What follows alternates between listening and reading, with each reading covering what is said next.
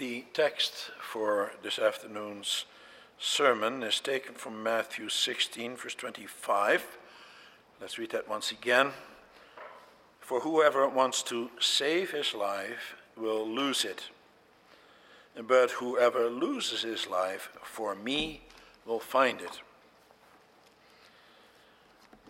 Beloved congregation of our Lord and Savior Jesus Christ, brothers and sisters, recently I received an email from someone who found me through our website on the internet.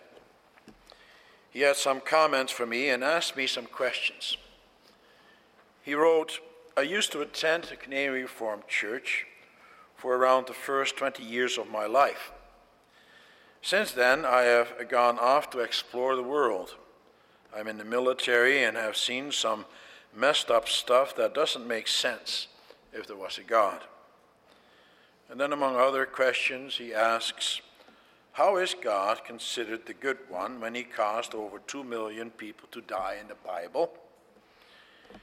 He, like many other people, had a hard time equating the God of life with suffering and death. He cannot understand how God created life when there is so much suffering. It doesn't make sense to him. It doesn't make sense to many others. And that's something that the Apostle Peter could not understand either. For when the Lord Jesus tells his disciples that he must suffer many things and that he is going to be killed, Peter rebuked him for saying so. He said, never, Lord, this shall never happen to you. But then the Lord Jesus responds angrily and says to Peter, get behind me, Satan. You are a stumbling block to me. You do not have in mind the things of God, but the things of men. And then in the text he tells Peter, and therefore all of us, about the mind of God. He says, for whoever wants to save his life will lose it, but whoever loses his life for me will find it. In order to save your life, you have to lose it. What does that mean? There is enormous and great depth to what the Lord Jesus is saying here. And that is what I will preach to you about this afternoon. The theme of the sermon is as follows: God gives true life to those who lose it.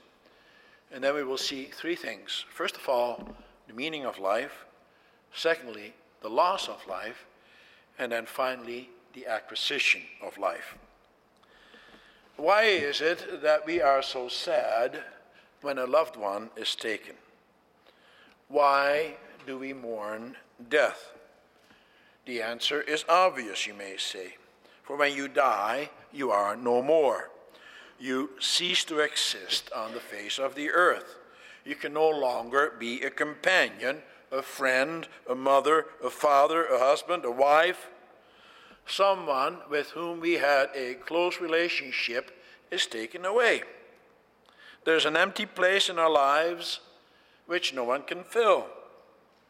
Is it any wonder that we do not want to let go of life? Is it any wonder that we mourn when a loved one dies? Is it any wonder that we ourselves rue the day when we ourselves will die? As we all know, we must. Does the Bible not teach us that death is our enemy and that death is the last enemy to be conquered? Oh yes, we love life. We cling to it with all our might. We do not want to let go. But what are the things that make life so precious? What are the things that are so dear to us? Well, we love to be surrounded by relatives and friends. They make our lives worth living. We can share the ups and downs of life with our loved ones. Our loved ones give us reason for living. We can take care of them, and they can take care of us. We cannot imagine our lives without them. The Lord Jesus also knows that about us. He knows how precious they are to us. But he also warns us about this. He says, don't make them any more important than they should be. Don't make them any more important than God.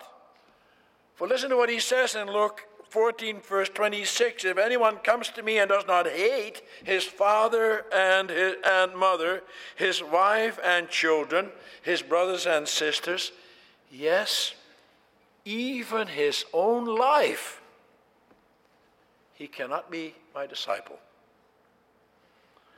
We also love the other pleasures that life can bring, food and drink. We look forward all the time to a fine meal, and we love to experience the sense of accomplishment we get from our work. That also gives meaning to our lives. And we also love the material things that life has to offer us. Young people who stand on the threshold of life think about all the living that they still want to do, and they dream about careers, about money, about cars, about a home, about children. And as they continue to grow older, they continue to dream about grandchildren, about a comfortable retirement, about the enjoyment of good music and good company and good food, about all the fine things of life. But are those the things that truly give meaning to life? The preacher made that whole journey.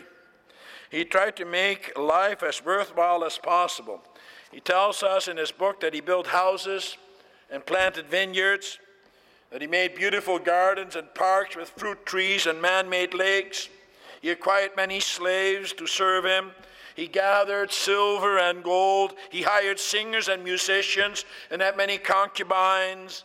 He had everything that a man possibly could ask for.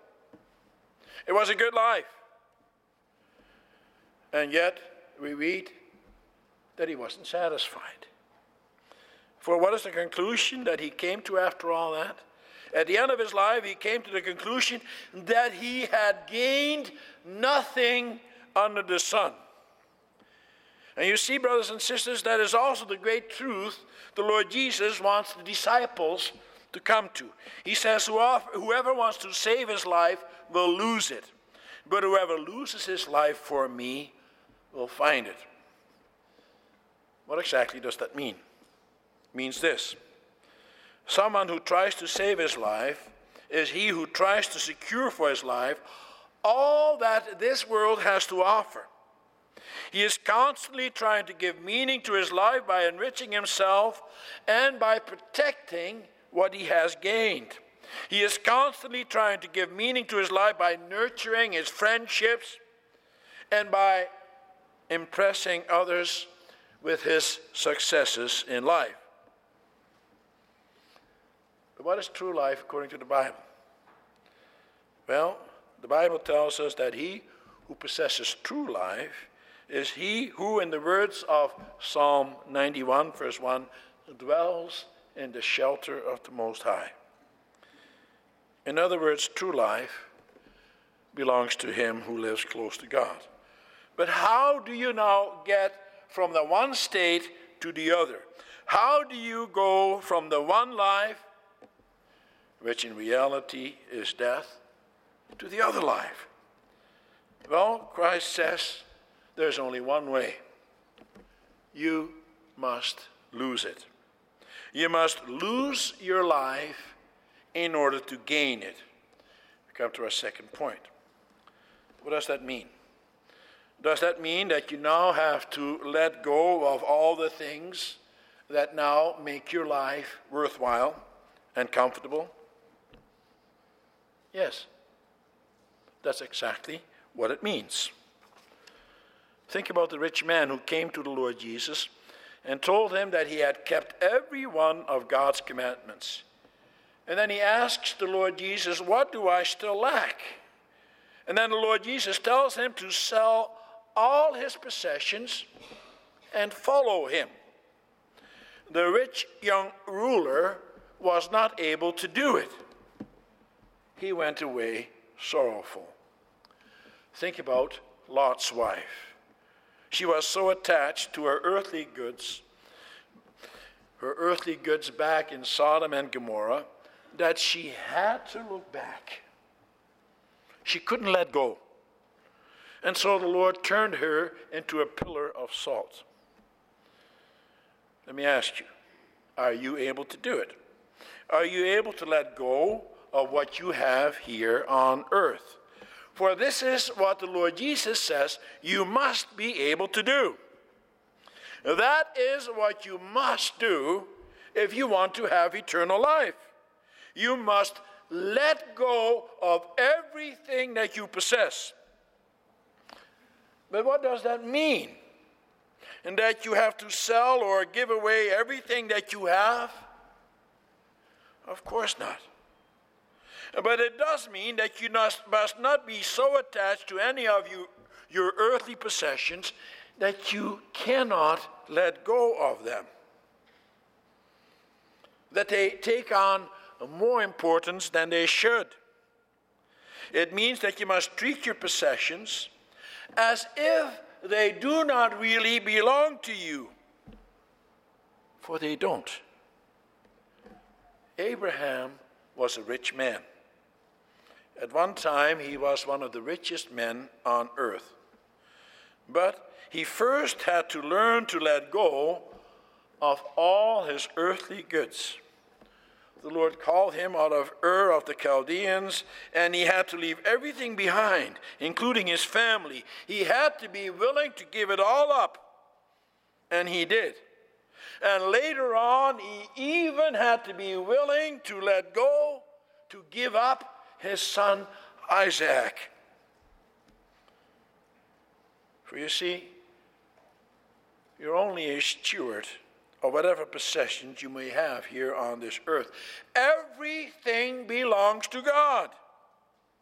And he may require it from you at any time, just like he did with Abraham, and just like he did with Abraham's contemporary, Job. Are you prepared for that?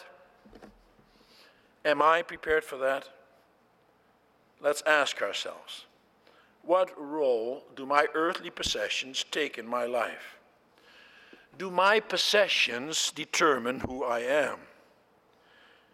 Do you think that people will consider you to be more successful the greater your possessions?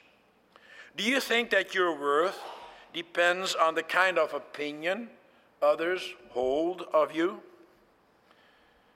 If the Lord were to take away all your earthly possessions, including your loved ones, your family, would your life then suddenly collapse, or at least lose much of its significance? Well, Christ says you must be willing to let go of it all. That is what he means when he says that you must lose your life. But that's not all. As I said at the beginning of my sermon, there's a tremendous depth to what Christ is saying here. We've only begun to scratch the surface. To lose your life means not only saying goodbye to your earthly possessions, it means also saying goodbye to yourself. Let me explain that.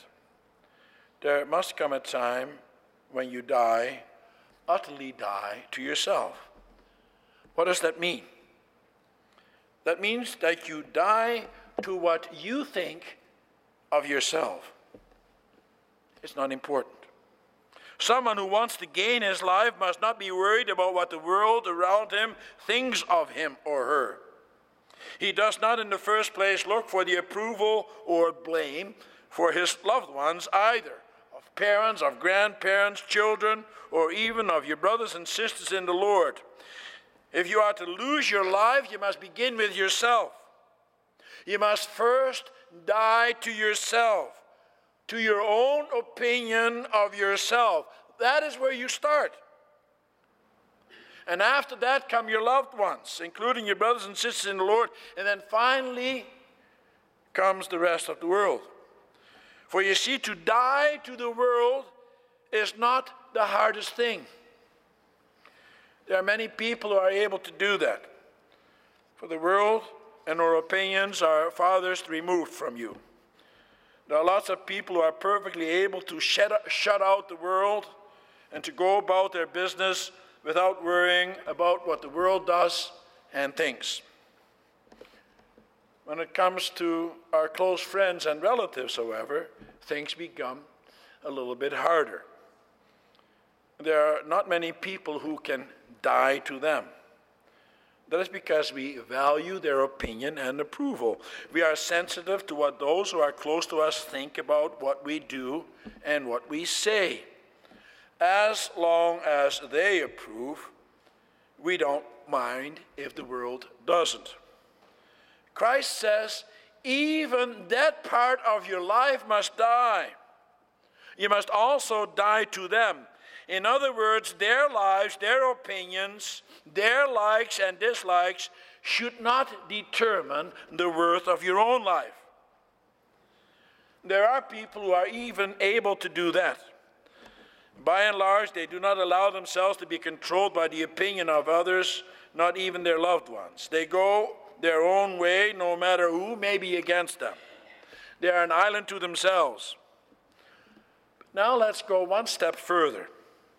Let us go to the ultimate state, to what makes you tick, to what you think about yourself, how you judge yourself.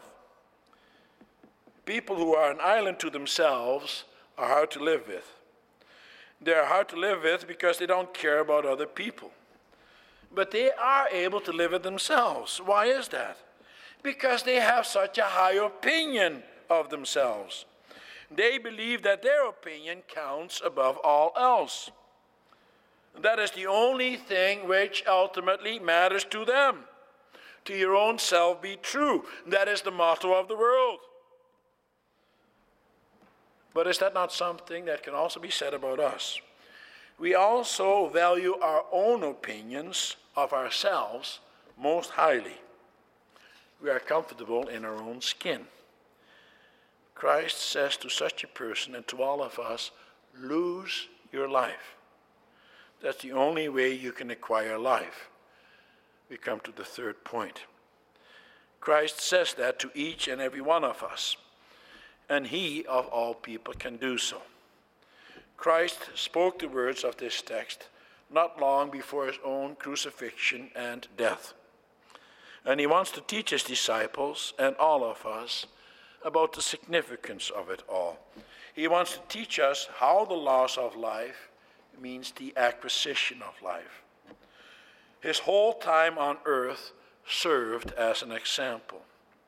His birth already meant the loss of life, of self. For at that time he denied the life that he had with the Father. We read in Philippians 2 that he emptied himself completely of the glory which he had with the Father. He did not hang on to his glory and might. He gave it all up. He completely denied his own position, and he took on our human nature. And see how during his life he also denied himself. His personal life on earth did not matter. He came to serve. He came to give his life as a ransom for many. During his whole time on earth, the only thing that mattered to Christ was his Father's opinion. He did not consider himself important. He never said that he came to earth in order to do his own will. He came, as he said on so many occasions, to do his Father's will. He made himself completely dependent on the will of his Father. He depended on God the Father for everything. Christ did not care about the opinion of the world. He did not care about the opinion of the disciples or anyone else. Mind you, he cherished their companionship. He loved to be with them. But ultimately, the only companionship and the only opinion that mattered to Christ was the opinion of his Father in heaven. He was even willing to give up his life in order to do his Father's will. The supreme example of the loss of life for the gain of life is seen on his death, in his death on the cross. He had never committed any sin. He had never said even one wrong word. He had never done one wrong deed. He had never done anybody any harm. When he was attacked with harsh and insulting language, he never did the same thing back. When he suffered, he did not threaten in return. He did not consider his own honor and glory. He gave his life completely for mankind. He did not have to allow himself to be nailed to the cross, but he gave up his physical life and also his spiritual life with the Father. For in the end, even the Father abandoned him. He totally gave himself up. And why? Only because he wanted those who belonged to him to have eternal life with the Father. In other words, so that you and I can have a life, true life, life in him. For you see, that is also his answer to the suffering that is found here on earth. And that is his answer to anyone who questions the justice of God to allow evil and suffering in this world. He did not bring evil. Oh, sure, he allowed it to happen because everything is under God's control. But he did not want this evil to happen. And when it did come, he himself suffered for it so that we could have life. In Christ, beloved, we have the supreme illustration of what it means to lose your life in order to gain it. And so what does it mean for us? Paul, in his letter to the Galatians, summarizes that in chapter 2, verse 20. He says, I have been crucified with Christ, and I no longer live, but Christ lives in me. The life I live in the body, I live by faith in the Son of God, who loved me and gave himself for me. To be a Christian means to be in Christ. If we say that we believe in the Lord Jesus Christ and that he died for us on the cross, that means that at the same time we confess that we too want to die to ourselves, even if that means we have to suffer. For what did Christ gain when he died on the cross? He received the place of honor beside his Father in heaven. He received the crown of glory. He received back the glory which he had with the Father before his incarnation. And so he gained the life for those who belong to him. No doubt there are still many questions at this point. How do I put this all in practice? How do I learn to put all my interests aside for the sake of my Father in heaven? Well, brothers and sisters, you begin by asking yourself some questions. You ask yourself, do I truly believe that God exists and that my life is nothing without him? Do I truly believe that the only things worth living for are the things that are stored up for me in heaven and for which I now already have a foretaste? The Lord gives us many things to enjoy that makes our lives worthwhile. He doesn't want to take that away from us, but he reminds us that there is so much more for us. There is eternal life. What you have here on earth is only temporary, and that's why you have to die to it. Ask yourself, why do I do what I do? Whatever I do in life, do I do it for myself, or do I do it for the sake of God's kingdom? What role do my personal possessions play in my life? Can I do without them if I had to give it up for the sake of God's kingdom? Could I do without all those things and still be happy? And what about how you judge yourself and how others judge you? Think about the things that annoy you and upset you. Why do they? Do they upset you because God's laws have been transgressed and because you are concerned about his name and his cause? Are you upset or annoyed because in one way or the other, God's reputation is at stake?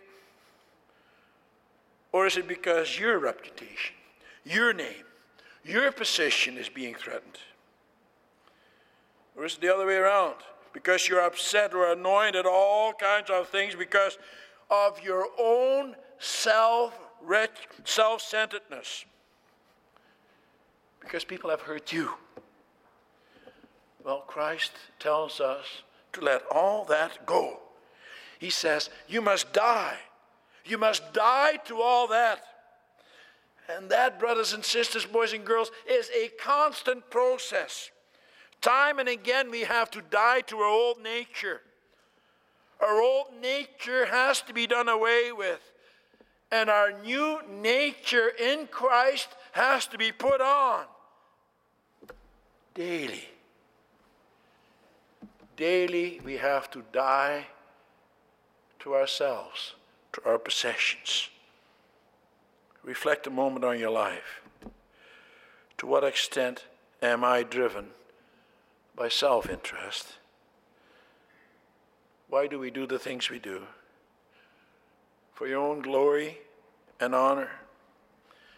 Even our holiest activities have to be examined. The minister has to ask himself time and again, why do I preach the gospel? Do I do it to be praised by men? Or because the ministry is highly regarded by others? All office bearers must ask the same thing. Why am I an elder or a deacon? To what degree do I do it for the praise of others? Ask these questions, brothers and sisters, with every activity in which you are engaged. And when you do that, you may come to a horrible discovery. You may come to the discovery that most of what you and I do is out of self-interest. Do you know what is often the cause of depression and unhappiness? I said often. There are many other reasons for depression.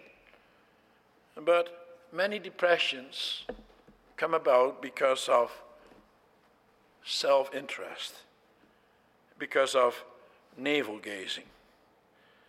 We are so busy with ourselves that we don't see God anymore.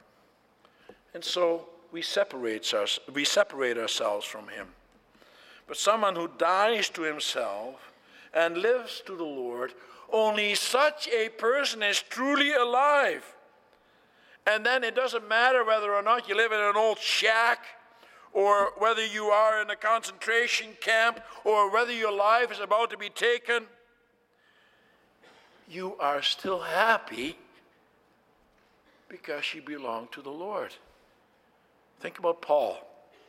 Paul was in prison when he wrote his letter to the Philippians. He lived in abject poverty and in very austere conditions. He hardly had a coat to keep himself warm. But that letter he wrote to the Philippians was a letter of joy. It's one of the most uplifting letters of Paul. What is his secret? He says in chapter 4, verse 11 and following, I am not saying this because I am in need, for I have learned to be content whatever the circumstances. I know what it is to be in need, and I know what it is to have plenty. I have learned the secret of being content in any and every situation, whether well-fed or hungry, whether living in plenty or in want. I can do everything through him who gives me strength. What is his secret? Well, it's no secret at all. For Christ has revealed the mystery. The secret is to die so that you may live. What then ultimately is the worth of life? It is this: to live your life in fellowship with God. We may mourn the death of our loved ones, and we can. The Lord allows us to mourn the fact that loved ones are taken away from us and that we can no longer have communion with them.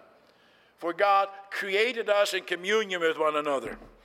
And you may also mourn the fact that you lose some of your earthly possessions, or that you have to let them go for one or another reason. All those things are very understandable because God has given these things to you to enjoy. And you also may mourn the fact when your reputation takes a hit. These are awful things. But what ultimately happens, what ultimately matters, what matters is our relationship with God, our communion with Him. And that fellowship will never be interrupted. Without God, your life has no meaning. Without God, your possessions and your children and your parents and your friends have no meaning. And that is what the preacher is trying to tell us. And that is what the Lord Jesus is trying to tell us. And the more you live in Christ, the more alive you are. The more you die to this earthly life, the more alive you are right now. And that's what the Lord Jesus wanted His disciples to understand as well. And that is what He wants us to understand. He wants us to lose our life so that we may gain it. He wants you to be able to let go. Only then can you live life to the fullest. Only then can you be truly happy. And only then can you understand what it means to be a child of God forever and ever. Amen.